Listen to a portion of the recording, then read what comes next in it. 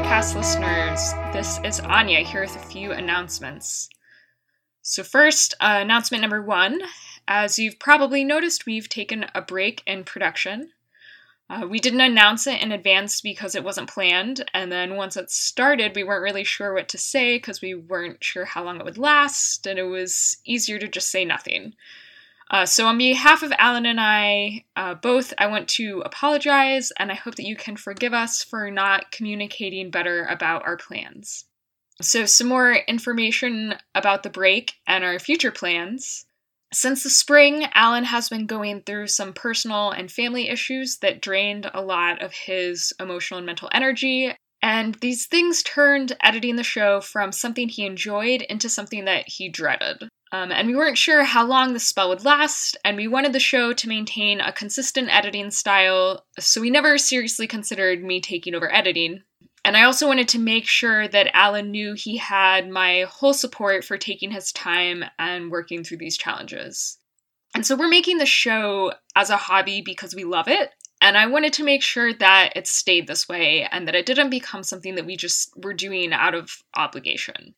Recently, Alan has turned a corner, and so while we may not be putting out shows consistently every single month like we did before the break, we definitely plan on having an episode out on December 1st, and we are going to do our best to keep up with a monthly schedule after that. I've also been using the time off on my end to start working on another podcast that will be released soon, so expect to see the trailer for that show in this feed sometime in the next few weeks. Second, announcement number 2, our December show will be about the movie Obvious Child starring Jenny Slate, and when we recorded it back in May, I had not yet seen season 5 of Parks and Rec, where Jenny Slate plays the amazingly irritating Mona Lisa, John Ralphio's sister. And so in the intervening months, I have corrected that mistake, and I just have to say, wow, that certainly is a character. I'm really glad that I knew her from Obvious Child first, because Mona Lisa is so delightfully terrible, she almost ruins Jenny Slate as an actress of normal people for me. I just had to get that out there since we didn't mention it at all in the original episode that we taped. And finally, announcement number 3, which is not really an announcement, more like bonus content. While I've spent the past few months mulling over what I was going to say about our break, I kept coming back to an infamous 2009 blog post written by Neil Gaiman about Game of Thrones author George R.R. Martin called Entitlement Issues. And in sharing this blog post with you, I don't want to seem defensive, because literally everyone we've talked to has been super supportive about letting us take our time to get the show back on track. So thank you everyone for being so patient. But as I've been thinking about Alan's struggles and the show struggles, and how hard things have been for so many people over the past 2 years and several months in particular, this blog post really helped me let go of some of my own expectations for myself. And it has helped me be kinder both to myself and to Alan. So I wanted to share it as a way of just saying this. Making art is hard sometimes. Creativity and the fact that any of the art that we love exists at all is a miracle. And so be kind to artists who make the things that you love, and be kind to yourself if you're an artist, either amateur or professional, who's been struggling lately. It's okay. It's okay to take breaks. You can always try again once you've let your creative well recharge. Also, Neil Gaiman is hilarious and sassy as fuck, so I hope you enjoy it, and as usual, the link is in the show notes. Entitlement Issues, May 12th, 2009. Hi Neil. I've recently subscribed to George R.R. Martin's blog in the hopes of getting some inside information regarding when the next Song of Ice and Fire book is due to be released. I love the series, but since subscribing to the blog, I've become increasingly frustrated with Martin's lack of communication on the next novel's publication date. In fact, it's almost as though he's doing everything in his power to avoid working on his latest novel. Which poses a few questions. 1. With blogs and Twitter and other forms of social media, do you think the audience has too much input when it comes to scrutinizing the actions of an artist? If you had announced a new book 2 years ago and were yet to deliver, do you think avoiding the topic on your blog would lead readers to believe you were being slack? By blogging about your work and life, do you have more of a responsibility to deliver on your commitments? 2. When writing a series of books, like Martin is with A Song of Ice and Fire, what responsibility does he have to finish the story? Is it unrealistic to think that by not writing the next chapter, Martin is letting me down, even though if and when the book gets written is completely up to him? Would be very interested in your insight. Cheers, Gareth. And here is Neil's response. My opinion, number 1, no. Number 2, yes, it's unrealistic of you to think George is, quote-unquote, letting you down. Look, this may not be palatable, Gareth, and I keep trying to come up with a better way to put it, but the simplicity of things, at least from my perspective, is this. George R.R. Martin is not your bitch. This is a useful thing to know, perhaps a useful thing to point out when you find yourself thinking that possibly George is indeed your bitch and should be out there typing what you want to read right now. People are not machines. Writers and artists aren't machines. You're complaining about George doing other things than writing the books you want to read, as if you were buying the first book in the series was a contract with him, that you would pay over your $10, and George for his part would spend every waking hour until the series was done, writing the rest of the books for you. No such contract existed.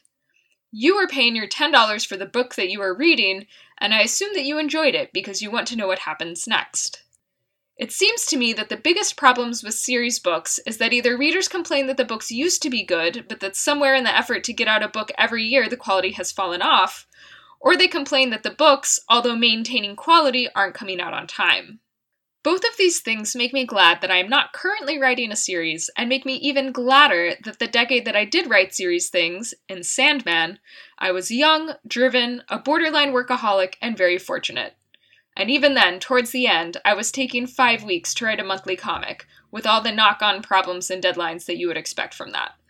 For me, I would rather read a good book from a contented author. I don't really care what it takes to produce that. Some writers need a while to charge their batteries, and then write their books very rapidly. Some writers write a page or so every day, rain or shine.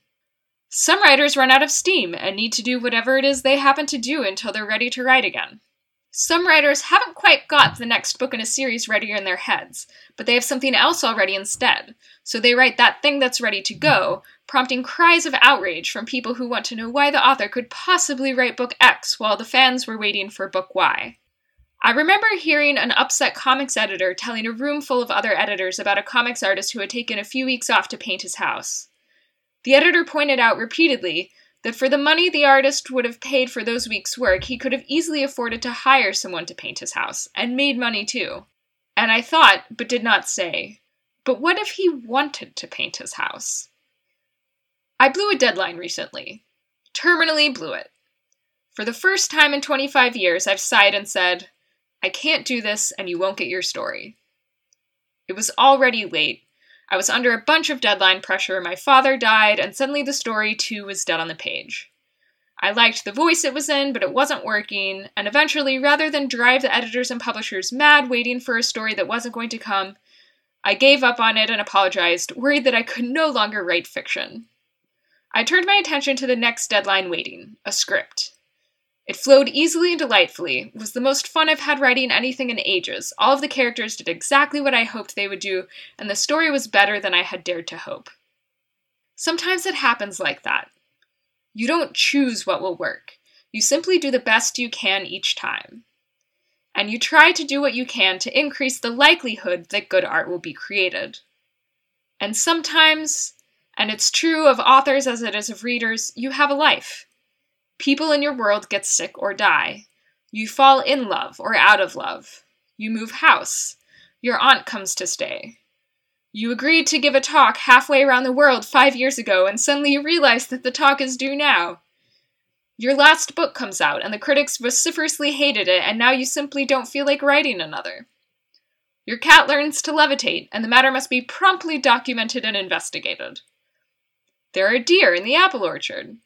A thunderstorm fries your hard disk and fries the backup drive as well. And life is a good thing for a writer. It's where we get our raw material for a start. We quite like to stop and watch it. The economics of scale for a writer mean that very few of us can afford to write 5,000-page books and then break them up and publish them annually once they are done. So writers with huge stories, or ones that, as Sandman did, grow in the telling, are going to write them and have them published as they go along. And if you are waiting for a new book in a long, ongoing series, whether from George or from Pat Rothfuss or from someone else, wait. Read the original book again. Read something else. Get on with your life. Hope that the author is writing the book you want to read and not dying or something equally as dramatic. And if he paints his house, that's fine. And Gareth, in the future, when you see other people complaining that George R.R. Martin has been spotted doing something other than writing the book they are waiting for, explain to them, more politely than I did the first time, the simple and unanswerable truth. George R.R. Martin is not working for you. Hope that helps.